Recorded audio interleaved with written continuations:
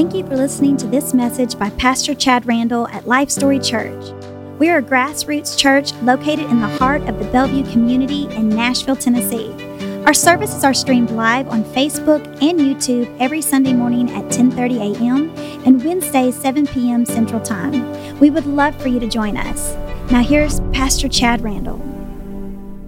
If you've seen the promo for tonight's message, we're going to do a prophecy update. Now, if you're a member of Life Story Church and you go way back to the conception of Life Story Church back in the fall of 2014, when it was just a handful of us joining together in a conference room at the community center, that picture, can I see that picture one more time? That picture probably looks familiar to you guys because at the end of every message when we first started the church back in 14 and 15, we would have a prophecy update at the end of the service because, man, I'm telling you, things are just happening left and right in our society and our culture that look like they could quite possibly be prophetically related. I mean, end-time Bible prophecy stuff that we're witnessing right before our very eyes. And boy, back then it seemed like it was on a week-to-week basis that something was happening, even all the way through 2017. You know, things seemed to have slowed down for a period of time where there weren't so many headlines that you could draw a straight line to Bible prophecy. But in general, everything has continued to move forward. All these things that have been happening, whether they seem to be happening less frequently or not, all of a sudden we've arrived at a place where we look around, we watch the news and we look around and we see the violence in the streets of our nations. We see a peace deal that was struck or that was formed and attempted back in January, the deal of the century, right? And now here we've got this UAE deal that just came to pass last week. So I wanted to take a Wednesday evening, and even though it's not something that we have been doing necessarily on Sunday mornings anymore, like routine, make the end of service a prophecy update, I wanted to take a Wednesday evening and make it a prophecy update. So, you know, I don't know, I just want to go over a few things that are happening, and I don't know how long this is going to take. I don't know if it's going to be a shorter message, but usually when I think it's a shorter message, it runs away from me. So this UAE deal is what's on the table here tonight, guys. This deal that went through, the United Arab Emirates, they struck a deal with Israel last week, and the United States and President Donald Trump were the brokers of this deal. And since it happened, you know, I've had a lot of people who are interested in Bible prophecy, know the Word, love to study eschatology, asking me, is this prophetically significant? Is this something that we should be paying attention to? Well, let me say this for starters. In 1979, Egypt struck a deal with Israel, and it was all about normalizing relationships, the relationship. And then again in 1994, Jordan struck a deal with Israel, normalizing relationships, right? They want to get along, they want to have peace. That's the idea behind it, you know. And, you know, that didn't bring about the end times, did it? That didn't bring about Jesus' quick return. But the thing that I want you to do tonight is I want you to think in terms of dominoes, right? We've all played the game when we were kids, surely, right? If your grandparents didn't have toys, they might at least have a box of dominoes at their house, right? And you could set little dominoes up one after another, one after another, one after another. And you make a little design or whatnot. Maybe it's just me. But you tip the one domino over and they all fall down in this order, right? So I want you to think in terms of dominoes, because Benjamin Netanyahu and President Trump have both said about this deal, this UAE deal, that they believe that it will lead to other regional actors to follow suit, other nations in the area, in the Middle East, to follow their lead, because the United Arab Emirates, they are a global powerhouse, and they're centered right there in that region, right across the Strait of Hormuz from Iran, and they are super wealthy on oil money. I don't know if you guys have ever looked them up or looked up the architecture projects that they have going on there, but if you haven't, do so, okay? Because the fact that this nation struck the peace deal with Israel, it is significant. Also, when you think in terms of dominoes, you've had Egypt normalized, you've had Jordan normalized, now you've got the UAE normalizing, and then other nations, Arab nations in the area possibly coming together and linking arms with them for the case of peace with Israel. This could be something, church. This could be something. You know, relevant details that we know now about the deal. I don't know how many of you have studied it or read up on it, but one of the most important things that it does is it stops the annexation of Judea and Samaria. Okay?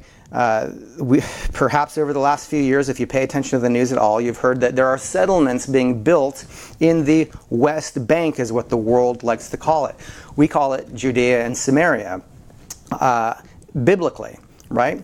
So Israel should be able to build whatever they want to build, whether it's housing or whatever, in their own territory, right? Judea and Samaria, their territory, traditionally God's land, right? However, the Palestinians have set up shop and populated to a great degree this area known as the West Bank and even into East Jerusalem, okay? Well, Israel has been building housing projects. You know, they've been building into this area to the extent that when the deal of the century didn't happen back in late January, Netanyahu moved forward with this plan, this idea to annex the West Bank and say, you know what, this is ours, thank you. We're going to officially, for the record, this is subject to Israel, make it official, you know, officially taking it off the table of any peace negotiations between the Palestinians and the Israelis, okay? So this was a point of contention for the Palestinians who, when they come together to talk peace with Israel, you know, they want their land. Well, if Israel is annexing it and saying, well, no, that's our land, that's part of Israel, then that's obviously a point of contention. This UAE deal, part of it is that Israel agrees not to annex the West Bank. And what's significant is Jared Kushner, who brokered this deal, was a part of this deal as well, said this is the first time we've gotten Israel to draw borders on a map and get them to agree that this is where we're putting borders, and this is so. It's an issue of dividing the land, but don't let me get too ahead of myself there yet, okay? One thing we've got to understand as Christians is that when we talk about this Israel-Palestine battle for land within the borders of Israel, is that there's actually no such thing as a Palestinian. All of the people that that might sound crazy to you, right? However, all of the people that live in that area that call themselves Palestinians, they're from Jordan, they're from Saudi Arabia, they're from different Arab nations. It was in 135 AD that Rome gave the name Palestine to Israel. It was something they would normally do whenever they conquer an enemy. They would normally give them the name of their worst adversary. Who was the worst adversary of Israel? Come on now, Sunday schoolers. The Philistines, right? David and Goliath. Goliath was a what? Philistine. Transliterate Philistine and you get, any guesses? Palestinian, okay? So that was a name that the Roman Empire actually gave the nation of Israel all the way back in 135 AD after an uprising that failed. They were trying to throw off Roman occupation. Again, it failed. So officially, the Roman Empire named the land Philistia, which transliterates to Palestine. And that was all of Israel. That was the whole of the territory, not just the West Bank, you understand. And of course, so isn't it interesting to think that the first Palestinians were Jews? The first Palestinians weren't from Jordan. They weren't from Saudi Arabia. They were actually the Jewish people. As a matter of fact, the Jerusalem Post, as it's known now, was originally formed as the Palestinian Post. So somehow this name Palestinian, through the ages, through the reign of the Ottoman Empire, the name has just traveled, and then the Ottoman Empire controlled the land and it turned into a desert. They still called it Philistia, right? Even though it was part of the Ottoman Empire for hundreds of years, and we could talk about all of the history of that. We could really go into some depth there. But for tonight's purposes, the Palestinian people that are in the West Bank now are truly Jordanians, and now they may have been there for decades, over 100 years, right? They may have been there because of the Ottoman Empire reign, but originally they trace their heritage to Jordan and Saudi Arabia predominantly. They aren't natively Palestinians as the Jewish people were, thus the formation of the name. And anyway, that's good for us to understand here, because why are we giving Israeli land to people from Jordan and from Saudi Arabia? They're not native to that land. Who is native to that land? Does anybody want to guess who's native to that land? The Israelites, of course. The Hebrew people were native there. So it's important for us to understand this when we talk about annexation, when we talk about borders being formed, when we talk about land being given away. It truly is being given away. We're not talking about two people that were natively there and natively it was their motherland and homeland, okay? It is truly Israel giving their native homeland away to another peoples, okay? So this deal, this UAE deal, it stops the annexation, which is very significantly a condition that the Palestinian Authority had set in regards to coming back to the table. When the deal of the century was rolled out back in January by President Trump and Jared Kushner, the United States brokering this deal between Israel and the Palestinian Authority, the Palestinians, of course, said, no way, no, it doesn't give us enough, not a chance, yada yada. Well, they said at that time, that we would have to first stop the annexation. If you want to talk to us, if you want to further the conversation of peace in the region, you'll have to stop the annexation. So this UAE deal stops the annexation, which is something that the UAE thought the Palestinians would be happy with them about. The Israelites thought that this would get the Palestinians back to the table to talk peace. So they thought that this is a good thing that could come out of this UAE peace accord. Okay? But back to the table for what? I mentioned it several times already. Can I see this picture actually? Anybody can go online and read this, by the way, if they want to. The deal of the century. The deal of the century. It gives up sovereignty of East Jerusalem so the Palestinians can have their own capital there. And it gives up the sovereignty of Judea as well. And this is going to be important for you guys to remember as we look into the Word of God tonight, okay? This is a deal, the deal of the century, to finally bring peace to the Middle East, all right? Jared Kushner proudly talking about how President Trump has approached this in a way that nobody ever has before. He's thinking about it in a different way that nobody ever has before. Section 21 on page 38 of the deal of the century is a section called End of Claims. Okay, and you can look this up. In other words, what it means is any past claims that you had to this land, we're forgetting about it. And any past claims that you had to this land, forget about it. If you say that Jerusalem is your capital city, forget about it. You said Jerusalem is your capital city, forget about it. Any borders, any ideas that you thought you had before, forget about it. We're ending all claims, and from now on, this is the new claim, the only claim that matters, and the UN will oversee this agreement to make sure that it is honored. What could go wrong there, huh? Considering so much of the UN is an enemy of the United States, an enemy of Israel, right? So I'm sure you're already picking up on this theme, guys. Splitting the land of Israel is at the heart of this deal. At the heart of the deal of the century is giving away the native parts of the native land of Israel, giving away part of Jerusalem. As a matter of fact, splitting East Jerusalem right off the map. That could be an issue for God, I've got to tell you. Can I see this map? I've got a map for you guys. I know you're visual learners. This is a map of Judea.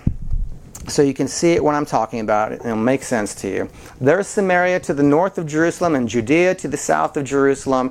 And you see Jerusalem, the line, the border goes straight through it.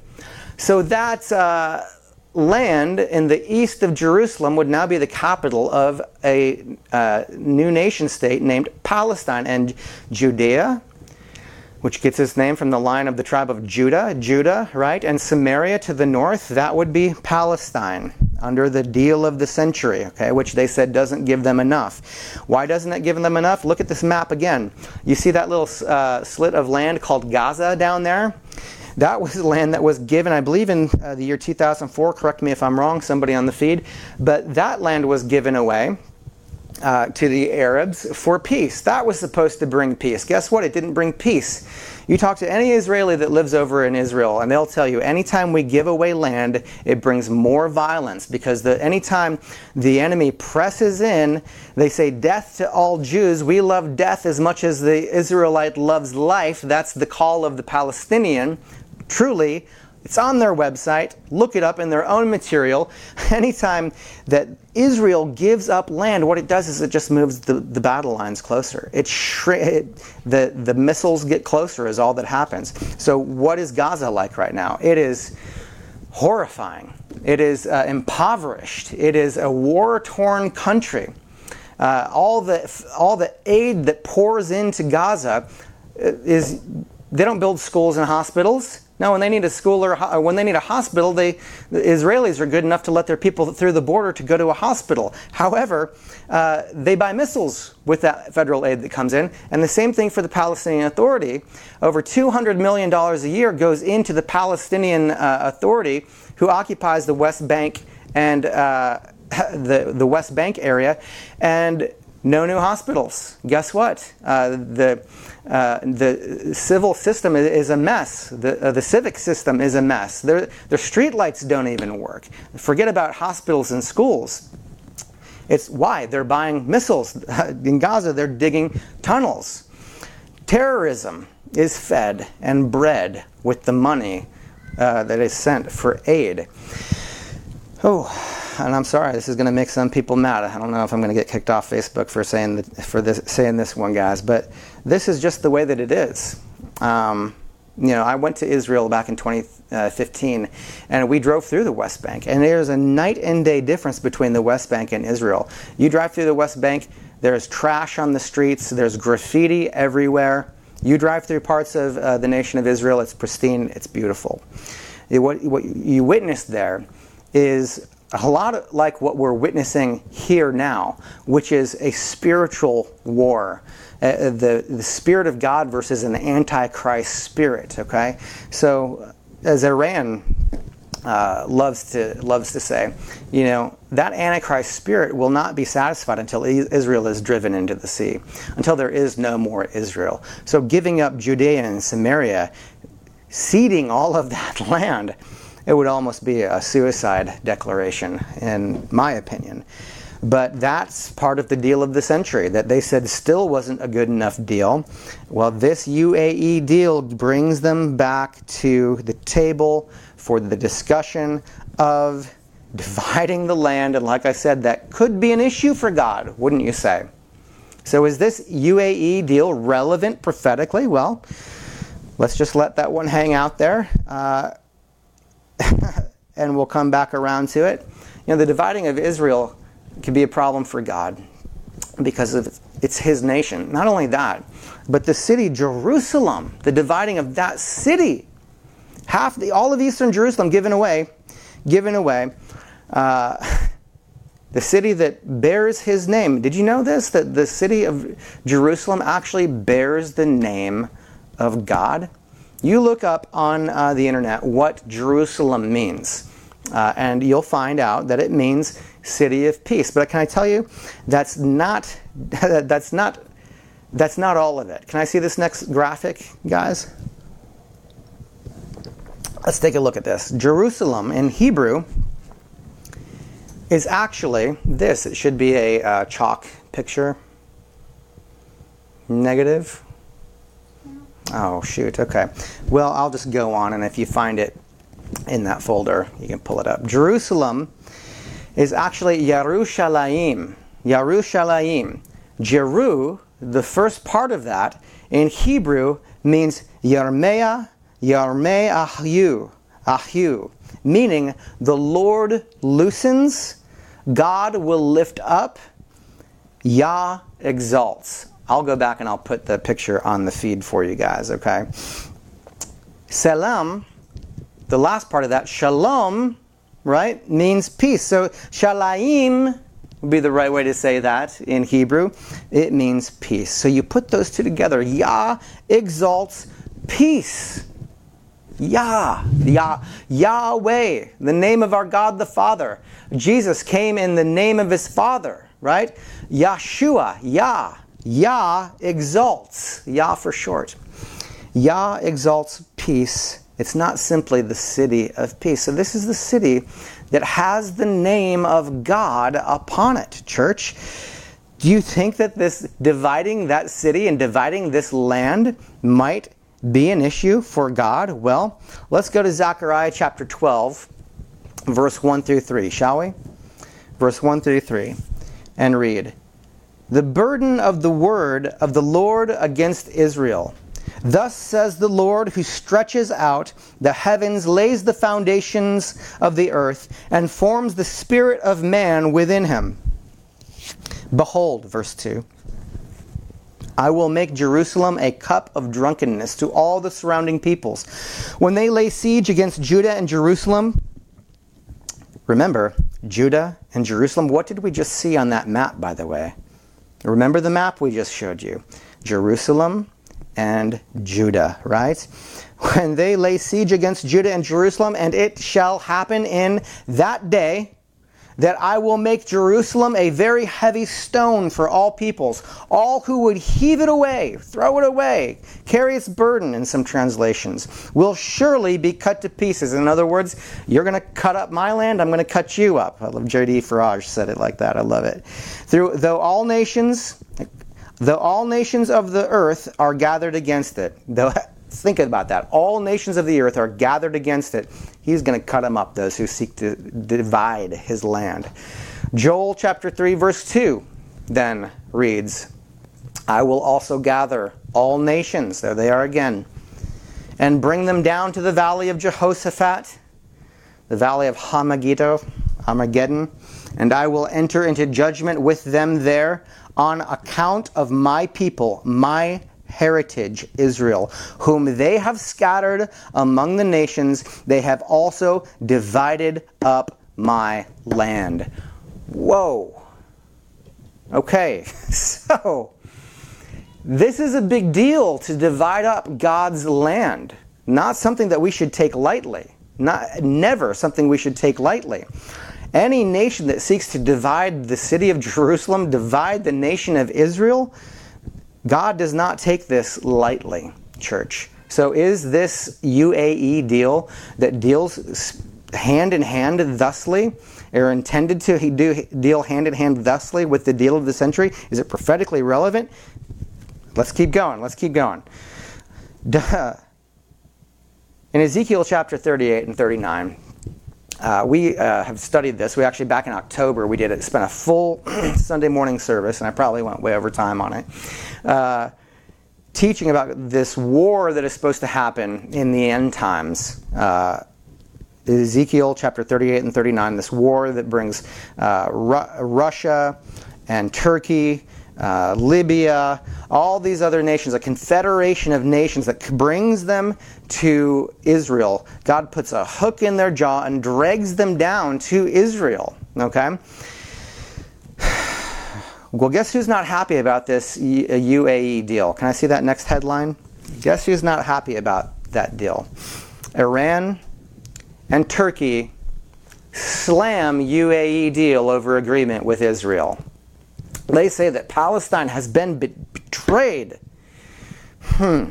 Interesting. Can I see that next picture as well? So this is the map of this war that's going to happen. All right, it's prophesied that it's going to happen in the end times. Gog, Magog.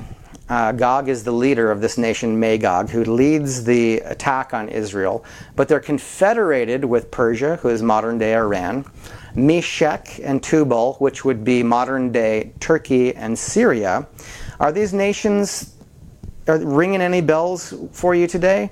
Interestingly, up at Gomer is a Germany area. And you've got Phut and Libya, which is still Libya today, and Cush, looks like the land of Egypt. So you've got all of these nations coming together that are, as a matter of fact, if you'll look at the headlines, and if you want to go back, it's probably on our YouTube page, all of those nations are aligned today. Church, we cannot underestimate the significance of these nations who are not happy with this UAE peace deal. The fact that they are aligned and partnered up today, literally for the first time in history.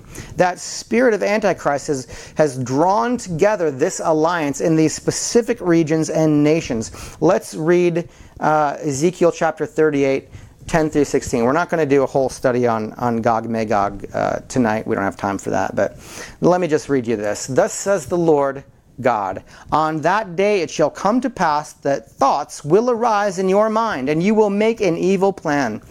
You will say, I will go up against a land of unwalled villages. I will go to a peaceful people who dwell safely, all of them dwelling without walls and having neither bars nor gates.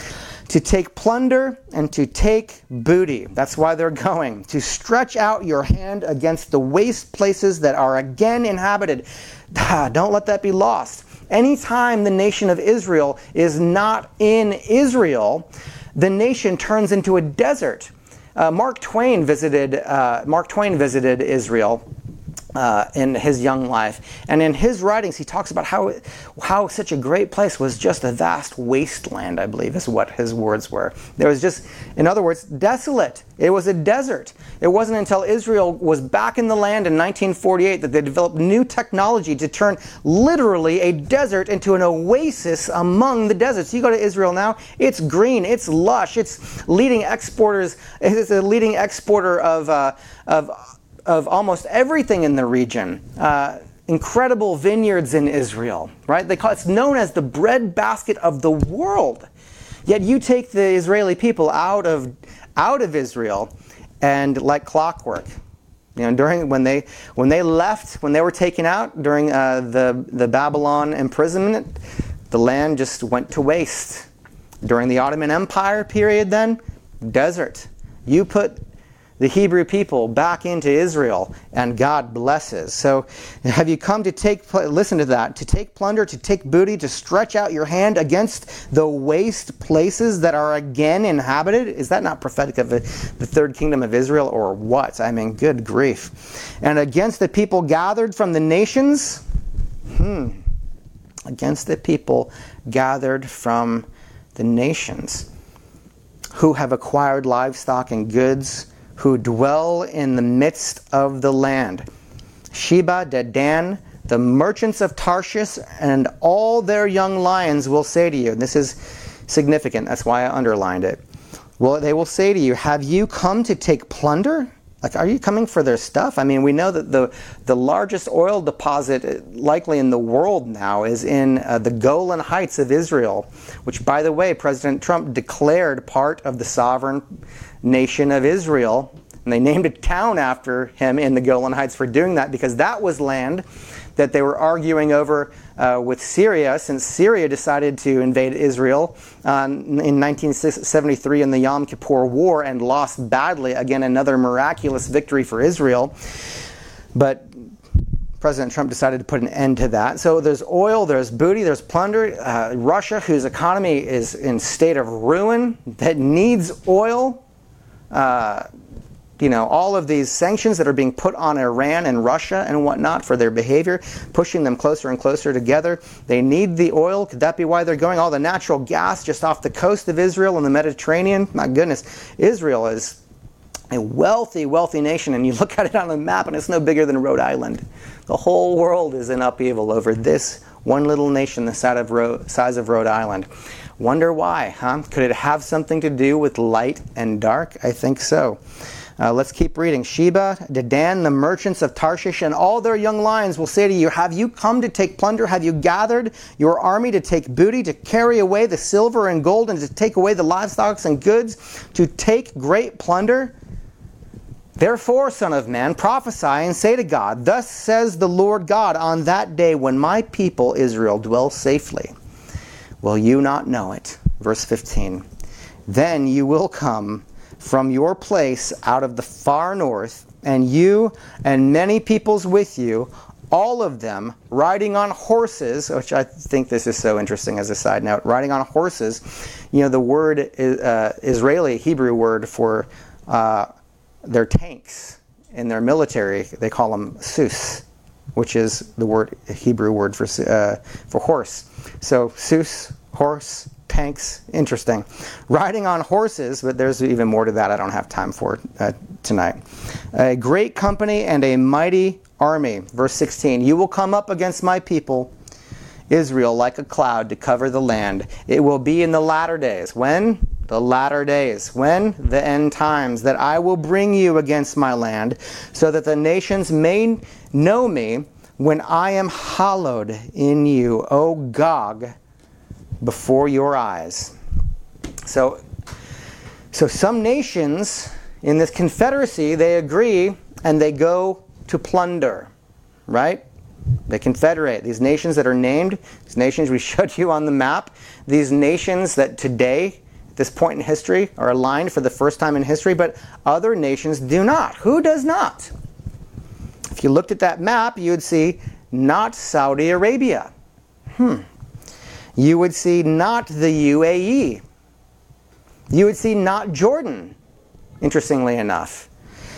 Church, you'd see these nations that you would think would typically be enemies of Israel, but for some reason, they're not. Now, there's a couple different ways we could go with this, okay? Psalm 83. We study Psalm 83, talks of a war. It talks of an Arab war, another confederation that will wage war in the end times against Israel.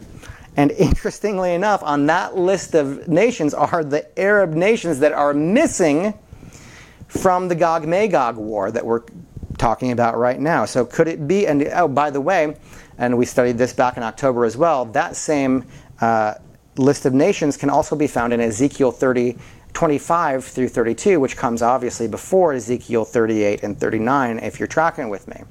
So a war before this Gog-Magog war, where they're turned to chaff, though. So that's interesting. I get hung up on that phrase in Psalm 83 that they'll be like chaff on the wind because God will defeat them. Well, those nations are still here today. Some think that in 1967, that was the Psalm 83 war, or the Ezekiel 25 through 32 war, because those same nations that are listed in Psalm 83, literally those were the nations that attacked Israel in 67. I have a tendency to lean that way too, but we can't be dogmatic about this stuff, right? This is actually just a lot of this is a blast to look at and study because you can't believe that it's happening right in front of your eyes, right? But is it quite possibly that these nations are not part of that confederation because they're part of a peace accord? Because those nations aren't today, they're still there. In those regions. There are still nations in those regions, right? So could it be that they're part of a peace accord, and that's why they don't join with Turkey and Russia and Iran? Iran and Turkey are belligerently upset right now with the UAE. Saudi Arabia, by the way, is not far behind, sources say. There are many of those other nations in that region that are now looking to join the UAE's leadership and normalize relationships with Israel. So I don't know, Sheba, Dedan, merchants of Tarshish, all their young lions, right? Where's the United States in here? Can you imagine, though, there would be some great war in Israel in the end times that would not involve the United States? I don't know. Is it because the United States is part of some peace plan that restricts us from joining in? I don't know. Some think that we are the young lions of Tarshish. Interesting point here. The Phoenicians sailed as far north as England for tin. Way back when. The Phoenicians, we're talking Phoenicians, that's way back. They sailed as far north as England for tin, a metal used in the making of bronze and other alloys, which they mined in Cornwall, England. And it leads some to connect Tarshish, therefore, with England. And it may be that the name Britannia is actually derived from a Phoenician word meaning source of tin, which is interesting. If so, it's pretty cool. If so, this reference to the young lions could be to Tarshish, could be Tarshish, the merchants of Tarshish. This could be, a reference to Great Britain, making lions or villages of Tarshish. It could be Great Britain's colonies in that case, of which the United States is most prominent today. The fact that the lion is a symbol of the British Empire lends support to this theory. That's pretty cool. I don't know. I can't say that I prescribe to it, but it's pretty interesting. Could Great Britain be the merchants of Tarshish, and their lions be colonies? I don't know. Are we gone? Are we just gone? Are we raptured by this point, or like I said, or is there's some peace deal that restricts America's involvement? I don't know. In any case, I believe that could you just imagine for a moment that war and the chaos where Israel will actually be invaded, the Galilee actually invaded. Can you imagine the world chaos that would be happening? Could it be that out of that storm of Gog and Magog, that a peace would be sought? Daniel chapter 9, verse 27 reads, "And he shall confirm the covenant with many for 1 week. In the midst of the week he shall cause the sacrifice and the oblation to cease, and for the overspreading of abominations he shall make it desolate even until the consummation, and that determined shall be poured out upon the desolate." Could it be that in the chaos rises a leader that will confirm a covenant? That word confirm, it actually means to make stronger, not only in Hebrew but in Arabic as well. He'll strengthen an accord that already exists. A covenant that's already there. Maybe a deal of a century, I don't know. And he strengthens it for 1 week, which in Hebrew understanding is 7 years. 1 week is what, 7 days? 7 years is 1 week prophetically in Hebrew. And in the midst of that week, he shall cause the sacrifices to stop. So we see there what has happened. This man steps onto the scene potentially, signs a peace deal for 7 years, which leads to the third temple being rebuilt, which leads to sacrifices for the Jews again starting up, which leads to him then stopping 3.5 years into that peace, stopping the sacrifices, and overspreading abominations, and then he'll make the Holy of Holies desolate, and that shall be determined. Can I actually see this next graphic? Daniel chapter 9, verse 27 gives us some insight here, but the previous verses also have light. And I don't have time to go through all of this. A lot of this stuff I'm just kind of hitting headlines for you guys of some deep study topics. We studied this several weeks back on a Wednesday night.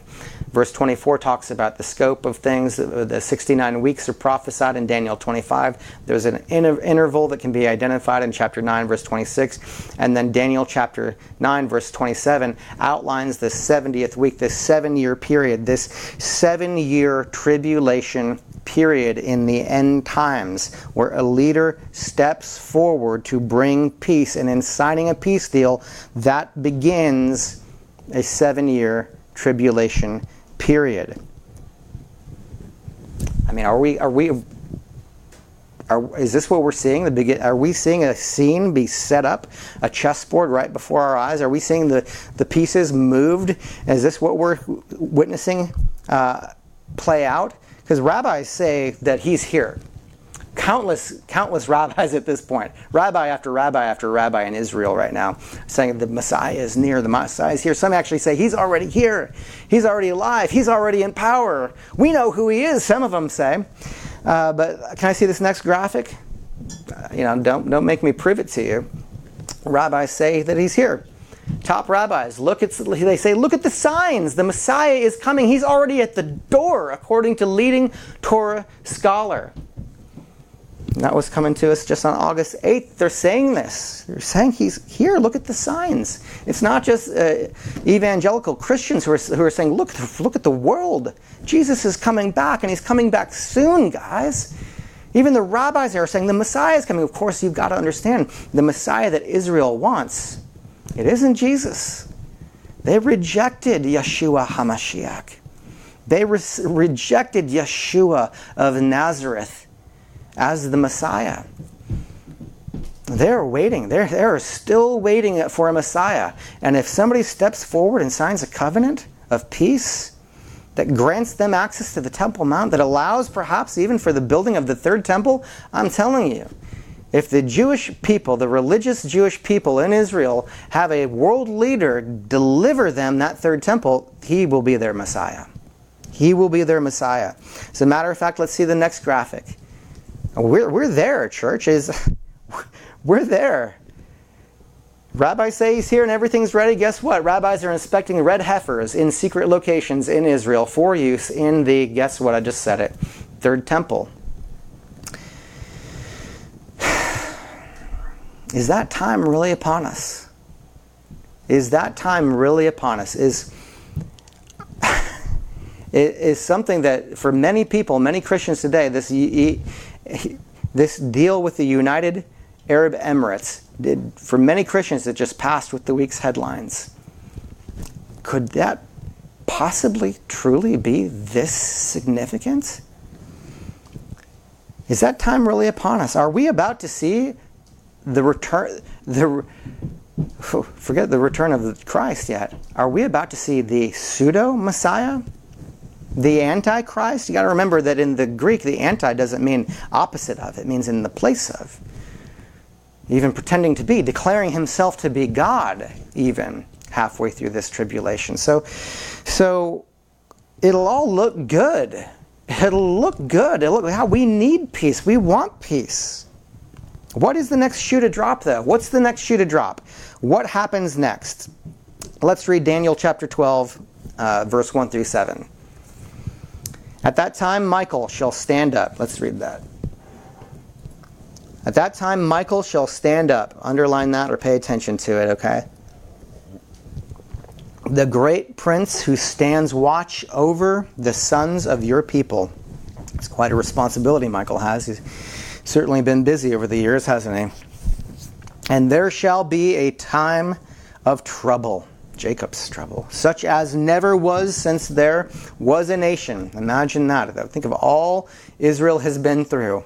What's coming is far worse, even to that time.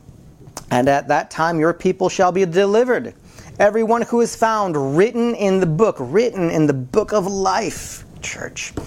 You see, traditionally they have 3 books that are opened on Yom Teruah. The Feast of Trumpets, the Book of Life, the Book of the Dead, and the intermediary book. Immediately, those of life are saved. Those who are in the Book of the Dead are damned, and those in the intermediary book, this is all, this is not Christianity stuff. This is their tradition, okay? they have a period of 7 days to repent between Yom Teruah and the Day of Atonement. They have a period of time. Sounds familiar, huh? Perhaps sounds how God is dealing with Israel during a tribulation period, perhaps, right? Got to understand that the tribulation is all about Israel, okay? Why? It's meant to be a refining fire for God's people Israel. That's what the tribulation is all about. Let's keep reading, though. At that time your people shall be delivered, and everyone who's found in the book. Verse 2. And many of those who sleep in the dust of the earth shall awake, some to everlasting life, and some to shame and everlasting contempt. Those who are wise shall shine like the brightness of the firmament, and those who turn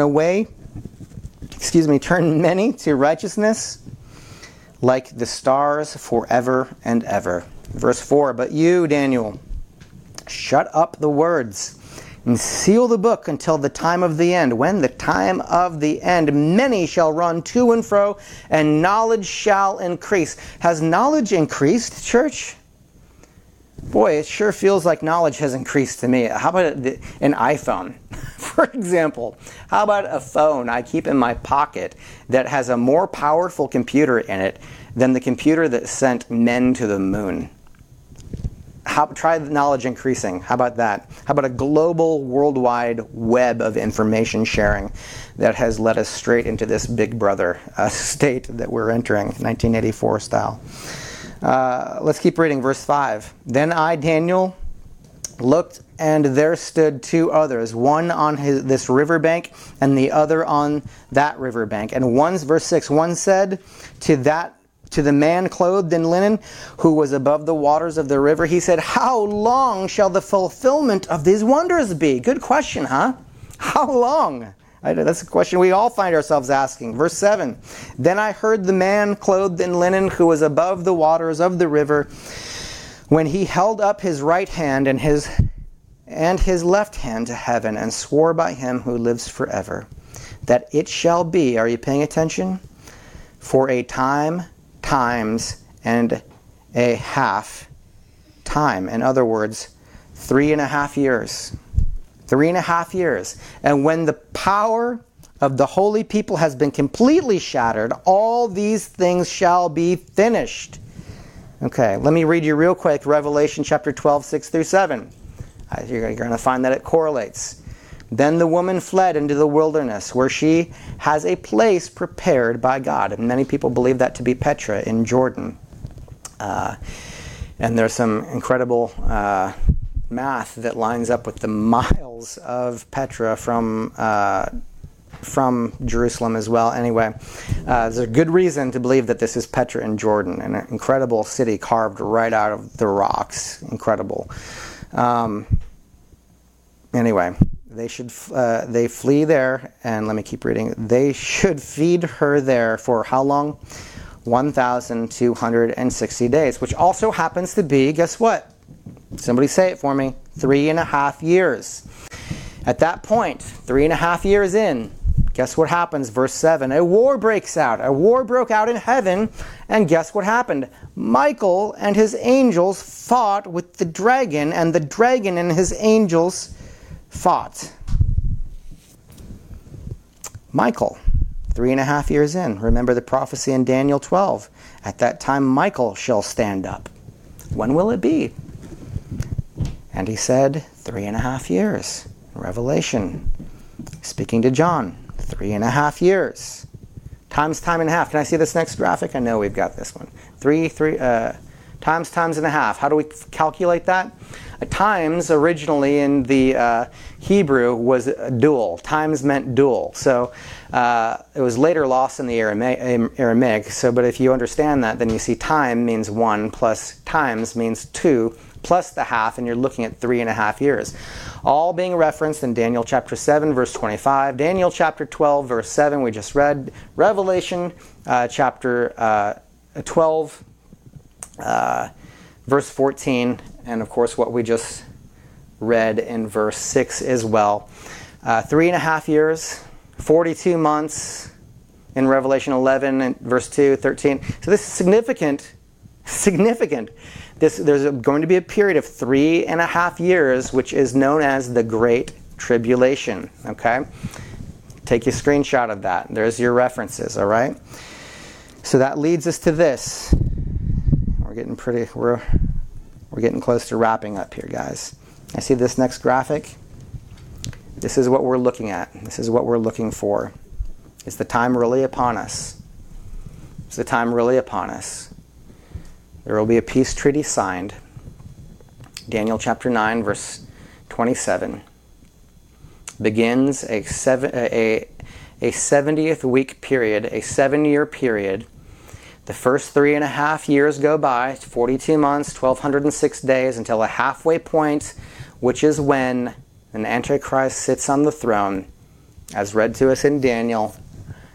And that's when the Great Tribulation begins. That's when all hell literally begins to break loose on earth. That's when the wrath of God, and it's important to understand the distinction, that's when the wrath of God is poured out on the world and on Israel. This is not the suffering that we suffer today at the hands of Satan. This is God pouring his wrath out on the wicked. At that point, after 7 years, there's a war, and then a second coming of the Lord happens. So, my goodness, church. What happens at 3.5 years? Important to note.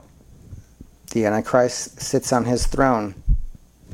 But there's something else. There's more for us there. Let's read 2 Thessalonians chapter 2. I'm going to give you verse 1 through 12. Last scripture for the night. Well, second to last. We got a short one after this.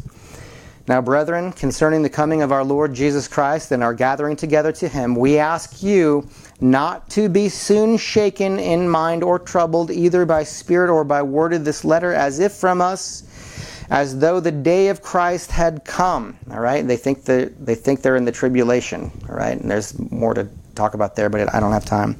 Let no one deceive you, verse 3, by any means, for that day, okay, that day is the tribulation period, the 7-year period. That day will not come unless the falling away comes first. Falling away. Of course, we taught on the rapture back in March, I think. That word falling away, we talked about then. I encourage you to go back and find that sermon. That word is originally in the Greek apostasia. And that's where it's translated in some English translations as apostasy incorrectly. Okay? Apostasia in the Greek means disappearing. Disappearing. They actually, for somebody to fall away as if they were to fall down, the Greeks have a different word for that, pipto. It means I fall. That's the word that would have been used there if it was referring a religious apostasy. So there is a disappearing. That day will not come first. What day? The 7-year tribulation, are you hearing me? Will not come unless the disappearing comes first. And the man of sin is revealed, the son of perdition. How is he revealed? Who signs the covenants? Who brings the peace, church? Verse 4, who opposes and exalts himself above all that is called God or that is worshipped, so that he sits as God in the temple of God, showing himself that he is God. And we know when he does that, don't we? We just read it, place after place. The midpoint of the tribulation period. Do you not remember that when I was still with you, I told you these things? And now you know what is restraining. This is verse 5. That he may be revealed in his own time.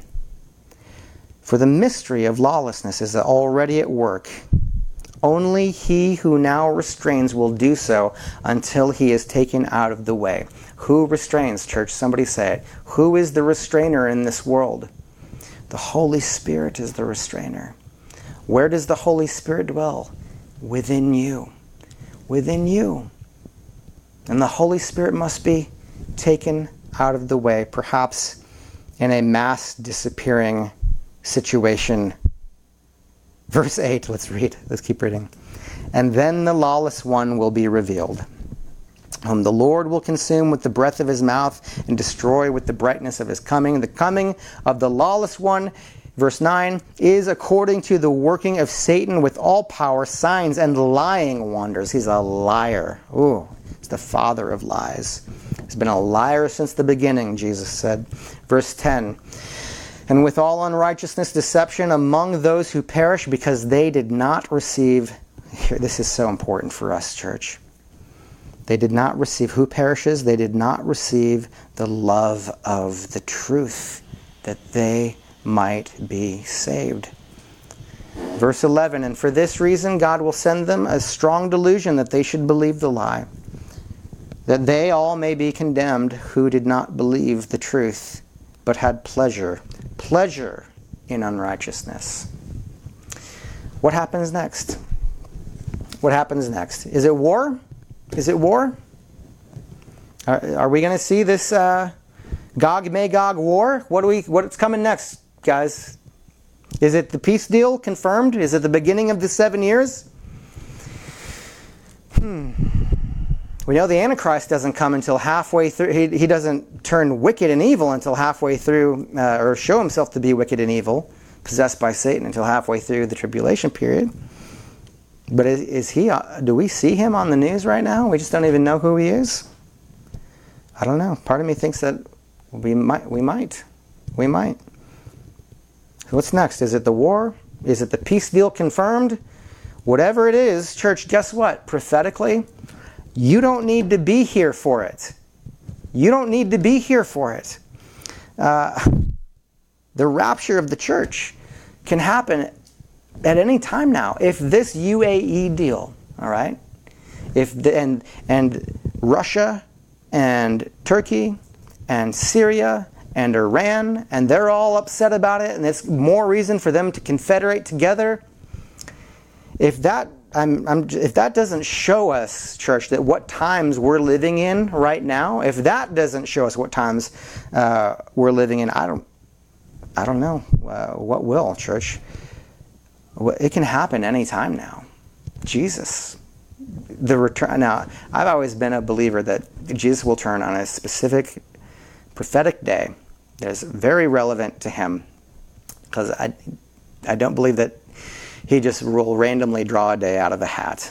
Okay, there's some that do, and that's just nothing that we should argue about or have division about. We can have differences of opinion on when Jesus comes back, whether it's going to be completely random and it's imminent, or if it's imminent and on a specific day or feast day. No reason for the church to get into arguments over that issue. But we can both agree, whatever camp you're in, we can both agree that the rapture of the church, all of the players, all of the pieces are on the chessboard. It truly could happen now, anytime, church.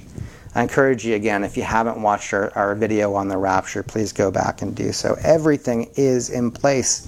Everything's in place. These things could begin to happen very rapidly, you have to understand. Now, if you look at them, you're like, I don't know, because you think about it, and it was 79 with Egypt, and then it was 1994 for Jordan, and now all the way to now for the UAE. Things could take a while to develop. Not when the board gets to a certain point and place. Church, Revelation chapter 1, verse 1. Last one for you that I've got. Reads, the revelation of Jesus Christ, which God gave him to show his servants things which must shortly take place. A lot of people will read that and they'll think, shortly? Well, what do you mean shortly? It's been 2,000 years. Hold on a second, since John received the revelation, right? No. Shortly, in the Greek, is the word tacos, yes, tacos, but not the delicious tacos that we enjoy frequently. Tacos means events happening rapidly in respect to one another. That means quick succession. That means, church, if I can bring it all the way back around tonight to Domino's, bring it all the way back around, what it means is when that first domino tips, then they all go bam, bam, bam, bam, bam, bam, bam. quickly. Church, hear my heart on this. The next big domino to fall away, pun intended, to apostasia could be you. That literally, the next, what are we waiting for? What's the next big thing that's going to happen prophetically? Is it the peace deal being signed? Is it the Gog-Magog war? Does that have to happen first? What's the next big thing that's going to be happening? It could literally be you. It could literally be that the rapture of the church is the next thing that needs to happen and is going to happen. And if you look at the scene of all the nations aligned, the peace deals being signed, the tensions that are rising, literally, church, you've got to prepare your heart for this and realize how close the return of our Lord to the cloud, to meet us in the clouds, is. So, church, are you awake yet? Do I have your attention tonight? Is this UAE deal prophetically significant? I'll just close by saying this. At this point, what isn't? With every eye closed and every head bowed, if you're here tonight, and maybe this is a wake-up call for you, maybe you've never heard this kind of teaching, maybe you go to a church where you've never heard this kind of teaching. I'm just telling you, 27% of the Bible is prophecy. We should, if that's the case, we should be talking about it at least every 4 Sundays, right? In our churches, yet the churches don't talk about it at all. In any case, if this is waking you up, or maybe this is getting you excited, I encourage you to study this stuff out for yourself. I'll send you notes. I'll go back and look at other videos that we have, guys. I just want you to lay your heart up before the Lord. If that's you here tonight, or maybe it's something else and the Lord's working on your heart, and maybe the thought of Jesus returning so quickly is an eye-opener and a wake-up call for you, and you need to get some things in your life right. You need to get your heart right, whatever it is. I just want you to lay your heart before the Lord right now, and I want you to say, Lord Jesus, thank you. Let's pray, church. Come on. Lord Jesus, thank you. Thank you for the way that you love me. Thank you that you've not forgotten me. Thank you that you haven't given up on me. Thank you that your promises are true. Lord God, I see it now. I look at your word and I see the news and I see prophecy happening before my very eyes, Lord God. I see that this truly could be biblical prophecy being fulfilled, and I know that your word is true, so why wouldn't it be? Lord, I know you're not a liar. One thing the Lord cannot do is lie. Your word is true. So I know you've promised these things. You've prophesied that these things will come to pass, so I know that they will. Why should we be surprised if it happens in our lifetime? Oh, Lord Jesus, if you're doing this right here now, Lord, I thank you, Father. I thank you for the honor of being born in this generation, to be a part of the generation that sees it happen. I pray that you give me strength, you give me knowledge, you give me insight, Father. You give me boldness, Father. You give me understanding to share these things, show these things, and teach these things to those who are unaware, but that might be saved and might turn their heart towards you if they knew these things, if they could see these things, if they could see that biblical hope is not blind hope and blind faith, no. It's based on the truth of your word, based on what you have promised. You who do not lie have made promises that things will happen. So we surrender our hearts. We say, Lord, give us this. Give us what we ask tonight, and give us the opportunity to share.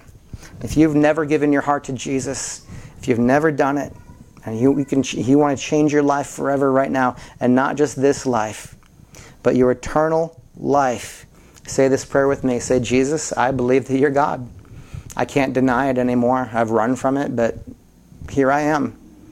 Lord, receive me as I give you my heart, Lord. I say, I believe that you're God. I believe you died on the cross for my sin. I believe you rose from the grave on the 3rd day. Lord, come into my heart and make me new, Lord. Gather me unto yourself, Father, as you gather your church, your bride, before the tribulation begins, Lord. That the restrainer would be in me, and that I be a part of the restrainer that is removed before that day, that 7 years begins. With all my heart, I pray. Walk with me all the days of my life, Lord, because I believe I am yours. And I trust in you. In Jesus' name, and all God's people said, amen. We love you guys. Well, we got it done. A lot of stuff we covered in just over an hour. I think we could have easily stretched into 2 or 3 hours if we had really gone for it. But, there's always next time. So we love you guys so much. Rawood Retreat looks like it's on for this Sunday. So 10:30 a.m. Join us online if you're not in Nashville. But if you're in the Nashville area, even close, come on out and fellowship with us Sunday morning at 10:30 a.m. You can find the details on the Facebook page and on the Instagram page coming up for this Sunday morning service. So with that, we love you guys, and I'll let you go. Have a blessed night. May the Lord bless you. May He keep you. May He make His face to shine upon you. May He pour His favor out on you. May you go in grace and grow in grace and prosper in all you do. In Jesus' name, and all God's people said, amen. We love you guys. Thanks.